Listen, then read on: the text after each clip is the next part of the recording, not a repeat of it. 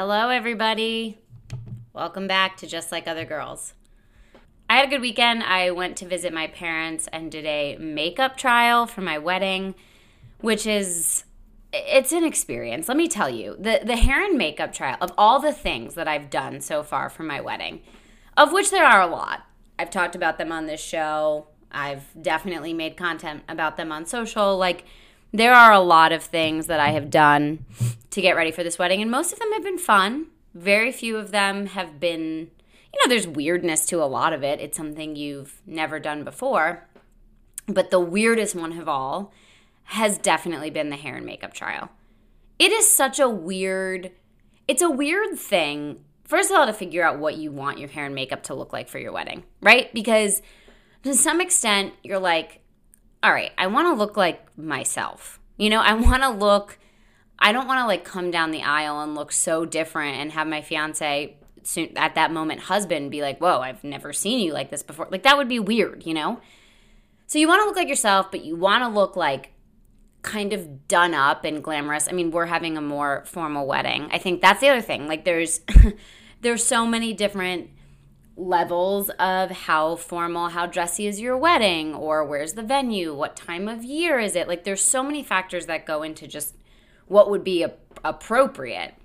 Not that you have to do it. You could do whatever the hell you want, of course. But if you're just sort of looking at all right, I'm wearing a wedding gown. Most of my, my fiance is going to be in a tuxedo. I should probably do something that feels dressy, that feels done up. So you think about that and you're like, all right, I want to feel done up, but I don't want to feel too done up. So then you have to relay this to the makeup artist and the hair artist who have never met you before.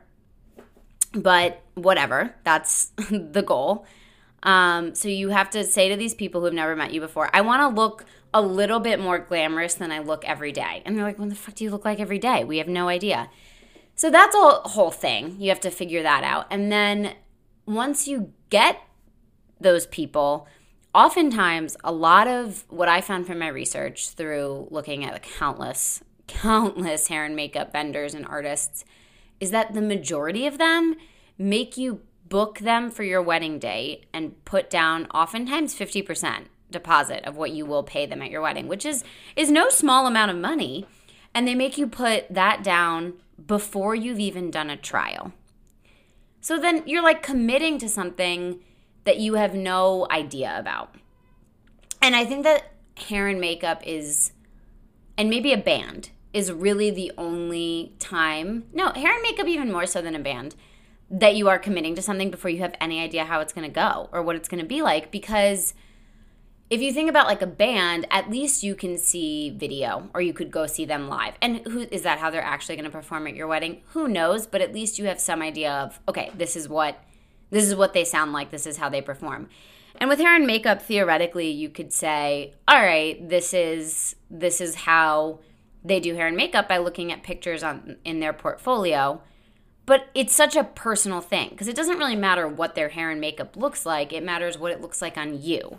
And everybody has different features and different hair textures and different, people ask for different things. So I can look at a picture of a bride who has her hair in a beautiful high ponytail and she looks amazing. And I'm like, but I don't want a high ponytail.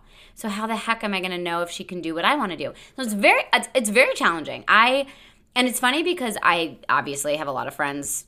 I'm at that age group where my friends in the past 5 years and in the next 5 years, we're just getting married like crazy. It's like dominoes, one's falling after the next.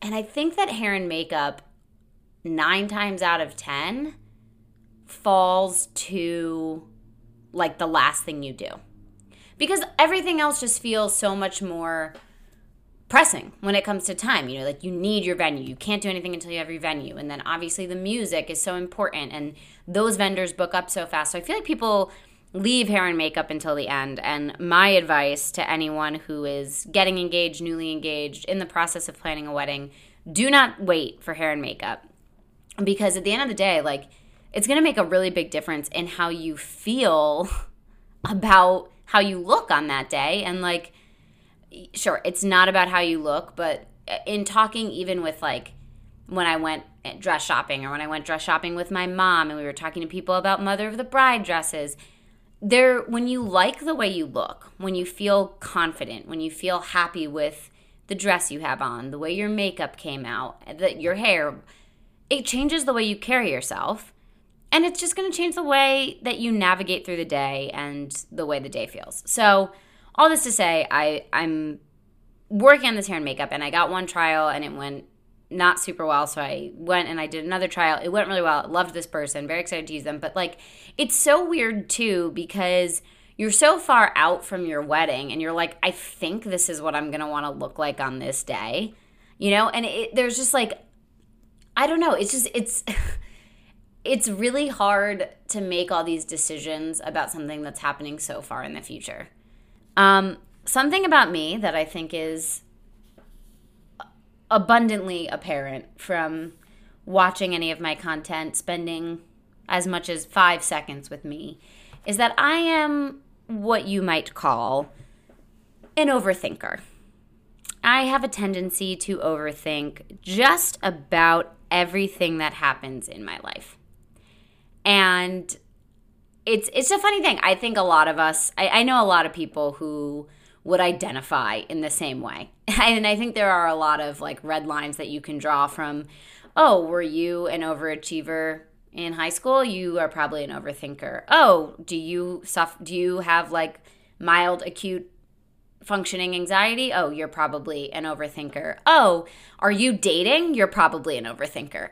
And it's funny. I knew I overthought things, but I think I realized just how much overthinking I'm doing living with a boy. And the reason I say that is because, and this is a huge generalization, so I admit that, but in my experience, overthinking is definitely something that has a strong feminine energy to it. I don't know what it is. I think Eliza Schlesinger, if you know her comedy, she's one of my idols, one of my heroes, and she talks a lot about girl brain and how girl brain just like, it just functions differently. I have to imagine. Like, there's just different things that go on, and some of it is probably nature versus nurture. Like, women have, we have so many more insecurities just because of the world that we live in and the media and all that. So I think we're overthinking about that all the time. But also, like, I think women tend to be more detail oriented, or they pay attention to things at a more acute level.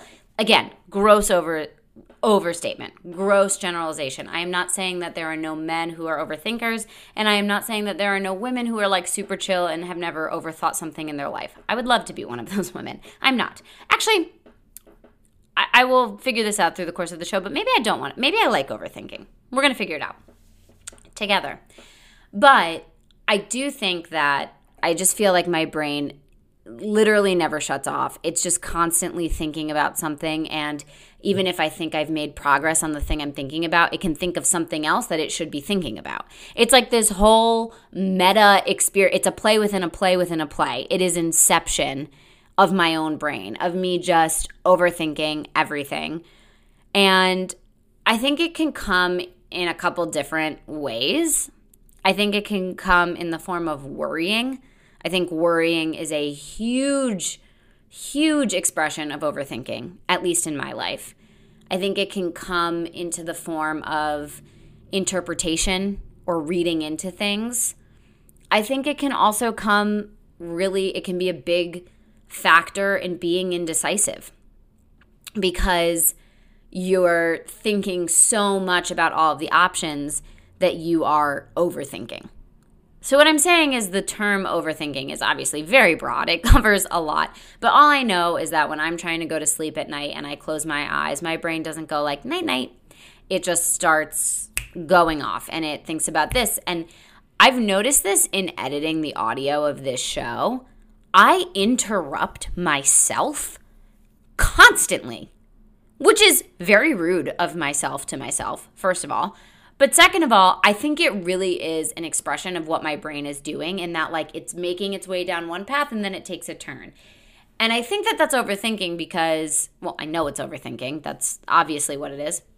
Did you hear it? I just interrupted myself. as I was talking about it. That is insane. But anyway, I think the right amount of thinking would be thinking in a straight line. And that would get you, the shortest way from point A to point B is a straight line.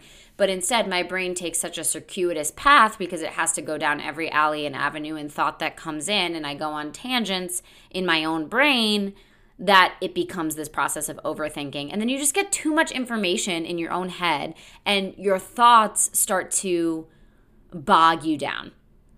And I don't know. I'm on on my on my FYP page. On my FYP page, I get a lot of content from people talking about thoughts and thinking and changing your brain and manifesting. And the really trendy one right now is this like lucky girl lifestyle that you can say, I am lucky, good things happen to me. And it changes how you think about the world in front of you and then changes the choices you make. And I love all that stuff. I'm super into that stuff.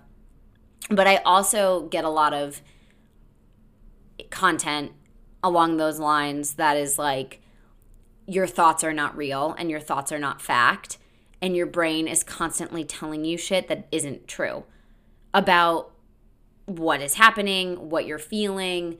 And that is where I think the overthinking comes in, because my brain tells me something that is overcomplicated, or my brain tells me something that is unnecessary, but now I'm going to worry about it, or my brain tells me something to read into something that may or may not be there. I think one of the biggest ways that I overthink, and I think a lot of, how many times can you say think? But I think that this is a predominantly female experience, and granted, that's just my point of reference, but is the reading in to how people interact with you. And I think I've noticed that my fiance, someone can say something to him and he could take it at face value. And I'm like, well, she intonated her sentence at the end, which leads me to think that maybe she actually doesn't agree with me. Or, her eyes darted around a little bit to the left and to the right, and her feet were actually facing away from me. So she hates me and doesn't want to be my friend anymore. And she's going to tell everyone that I've ever talked to that I'm an asshole. Like, this is how my brain works. This is the overthinking of picking up on those little tiny details that the person probably doesn't even realize they're giving, and then taking it and interpreting it to mean a million things when it really genuinely means nothing. And I think the prime example of that everyone has experienced, male and female, is when you're dating. When you are dating, you overthink everything that the other person says, does, wears, moves, everything about how they exist as it relates to you, you overthink.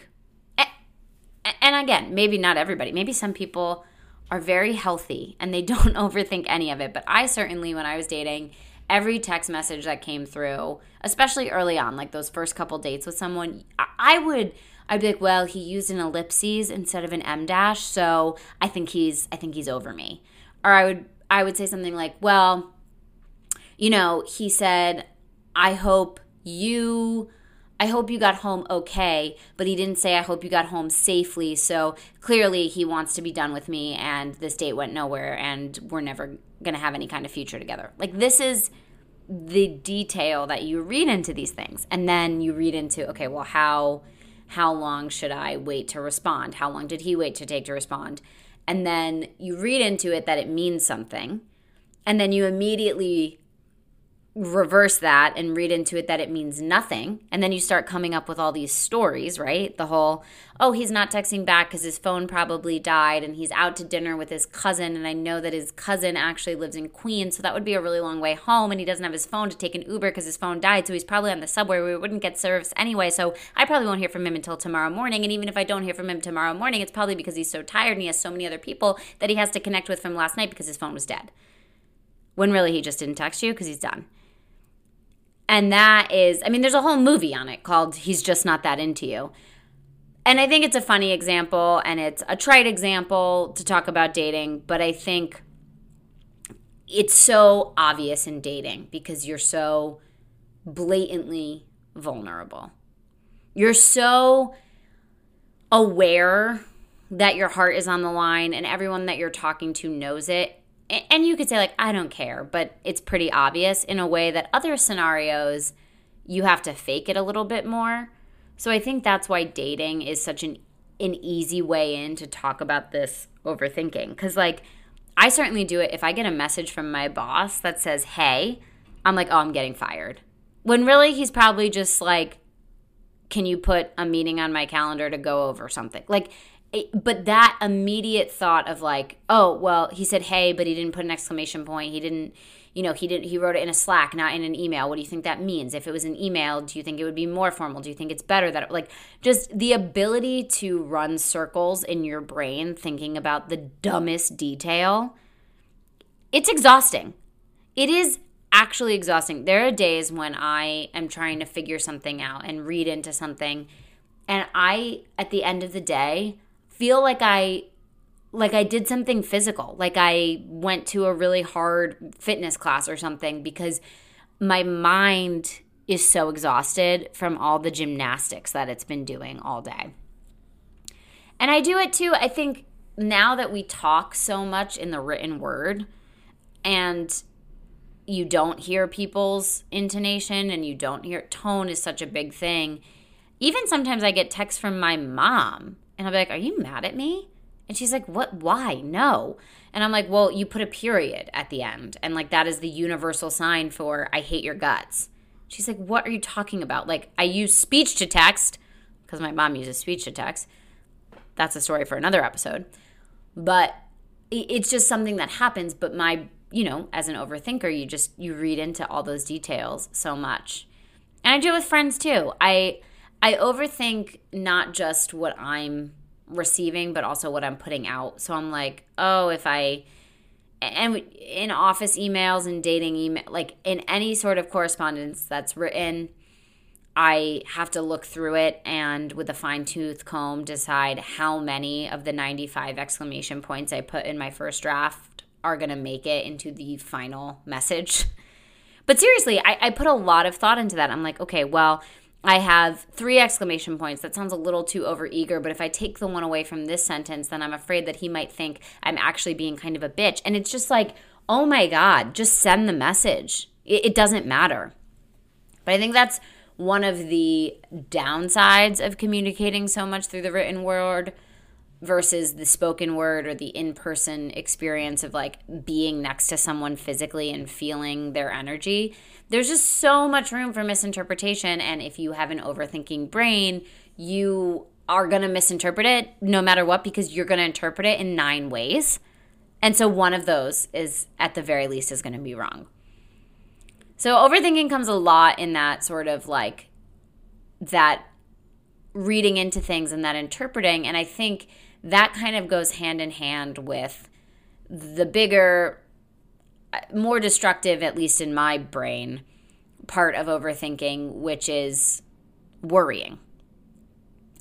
And I think it's very easy to disguise worrying as planning and thinking ahead and having a plan for whatever is thrown at you in certain scenarios. And if you are sort of that overachiever type A personality, that can feel, you're like, oh, no, I'm just planning. I'm doing a good job. I'm writing out what I'm going to do every day, every week so that I don't fall behind, when really it's just a case of the worries. And my mom used to always tell me growing up, hope for the best, but plan for the worst. And I think there's a lot of sage wisdom in that saying. I really do. She didn't make it up. It's obviously like an aphorism. Like it's something that people say. But I think there's a lot of good in that sentiment of you hope for the best, but you plan for the worst, because life can throw anything at you, right? So in the best case scenario, you don't necessarily need a plan. You can just kind of keep going along because things are good. But in the worst case scenario, it's good to understand what you're going to do, because that's that feeling of, oh, I was caught with my pants down and now I got to figure it out. And I think that has led me to always overthink something because I'm planning 12 steps down the line. And we would call it in my family over-engineering. You're putting too much thought, again, this overthinking, into something that really doesn't need it.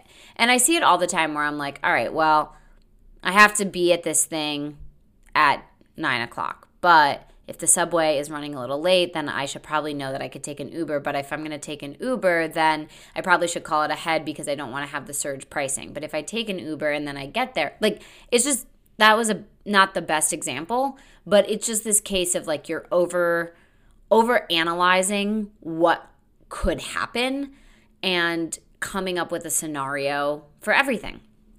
And for me, sometimes this comes to life as hypochondria. I have horrible hypochondria. At least I think I do. But I do. And I can constantly, when I feel something, right? When I have a headache, my brain doesn't just go, oh, you have a headache, take some Advil. The overthinking comes in and goes, oh, you have a headache, take some Advil. But why do you have a headache? Is it because you didn't drink enough water? Or is it because you have some sort of disease? Or is it maybe a sign of something else? Or maybe you're just tired. And again, everyone knows what hypochondria is. It's convincing yourself that you have a terrible sickness for kind of no reason or because of the smallest possible sort of symptom. But I think when you're an overthinker, you can't let that symptom go. So you can't be like, oh, well, my head hurt yesterday. Oh, well. But then 5 minutes later, you're like, well, why did I have that headache? You know what? I'm not going to worry about it. And then 3 hours later, you're reading your book to go to sleep, and the character says, oh, I have a headache. And you go, oh, why does she have a headache? I wonder if that's why I had a headache. And suddenly, it's like 2 a.m, and you can't fall asleep because you're thinking about this headache. So I don't know. There's a lot of overcomplicating, reading into everything. It's all sort of the same thing. I think reading into, did he use a comma or a period in his text message, and does that mean he likes me, is not all that different, really, from reading into, oh, my throat really hurts. I wonder if it's strep or if I'm just tired, or they're not that different. But they just rear their head, like this overthinking rears its head in a different way, depending on what's happening in your life or what is on your mind that day. And I think the other way that this overthinking can get really frustrating, and this one is way more annoying than like problematic, because as I was saying, the worrying, like when you worry a lot about things that are not gonna necessarily happen, like there's a big difference between worrying about something that is happening, like worrying about a presentation you have to prep for, or worrying about a loved one who has an illness. That's a big difference than worrying about a what if. So worrying about what if this happens, or worrying about what will I do when this could potentially happening, that is overthinking versus just thinking, in my opinion. Like, I think there are certain things that you should be worried about because they're happening, they're existing, and that you just have to come up with a plan. You have to think about it. And that is a little bit more of that straight line from point A to point B where you just think through it. It's when the things may or may not happen and you're kind of making them up that the overthinking becomes really problematic and stressful and causes you just undue worry and stress that you don't need. It can be detrimental. It could be detrimental to mental health in the short term, in the long term, in a big way, in a small way. Who knows? But at the very least, it kind of sucks. You know, overthinking things, even overthinking good things, is exhausting. And I don't know if this is an Overthinkers Anonymous kind of thing to do, but I think, you know, I will get in the shower and I will have the conversations that I'm going to have that day at work in my head. I will plan them out, you know? And some of them are good conversations. Some of them are like, oh, I can't wait to tell my manager how well this thing went when we have our one-on-one today. Or, oh, sometimes I even do this with like how I'm going to tell my mom things. And my mom and I are close, and I have no insecurity when it comes to her. So I'm like, why are you wasting minutes and energy of your brain activity on practicing what you're going to say to your mom? And it's not practice. It's just my brain won't turn off. It's thinking about it, so it's going to overthink about it. And the last place that I think the overthinking really comes up, and this one is not detrimental, to use kind of a strong word, but really just like freaking annoying, is I'm so indecisive.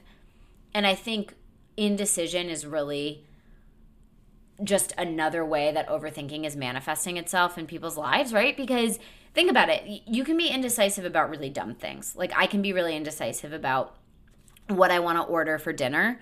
And when I look at what I want to order for dinner, there's so many options. And I think through every scenario, like an unnecessary amount. I'll be like, well, maybe I'll get Mexican. Well, if I get Mexican, then I'm probably going to want to get chips and guac. And that's going to cost a little extra. And I know I'm going to go out to dinner tomorrow night, so maybe I don't want to spend that much money. But tomorrow night we're going out for Thai, so I probably shouldn't get Asian. However, Thai and Japanese, they taste pretty different, so maybe I should get Japanese. But if I get Japanese, then I know that I'm going to want something warm and that has sushi in it. But maybe I do want sushi anyway. Like, it's just, I go through this whole process of what would happen if I ate Mexican. What would happen if I ate sushi? What would happen if I ate Italian? You know what would happen? I would enjoy my meal across the board. It's stupid. It doesn't make a difference. As long as I'm not ordering something that I'm allergic to, it doesn't make a difference. But my brain wants to think through every single ramification of what will happen if I order Mexican. And it could be something as simple as like, well, Mexican has a 25-minute delivery and the Italian has a 20-minute delivery. Am I 5 minutes more hungry? I don't know. But then I think about it for 15 minutes, so it doesn't even matter if I was 5 minutes more hungry because I've already gone above and beyond the wait time because I've overthought it. So basically what I'm saying is my brain has a lot to say and a lot to think. And yes, I've tried meditating. And no, it's not working for me. And I know it's probably because I should try harder or try differently or do it in a whatever. It's not for me. You know what? I kind of like overthinking sometimes. As much as I said it can be stressful and it can cause more worry, sometimes I think overthinking allows me to see things from every single dynamic and possible way. And I think I come to more sound decisions when it comes to something like that. If it's what I'm ordering for dinner, yeah, it's kind of annoying. But if it's a bigger decision in my life, I like that I really think about it. And, it's fun to think about things. Who knows? And you know what? As much as the dating thing is stupid, at a certain point in your life, you stop dating, probably, because you're in a relationship. And you might miss reading into people's messages. Because you know what? It's kind of fun. It's like a fun activity. It's like a game. It's a word game. It's like doing a crossword puzzle. So allow yourself to overthink. It's not the worst thing in the world, in my overthinker's opinion. That's it for me. Thanks for tuning in. As always, I'm Shannon Fiedler. This was Just Like Other Girls, and we'll talk next week. Have a good one, guys.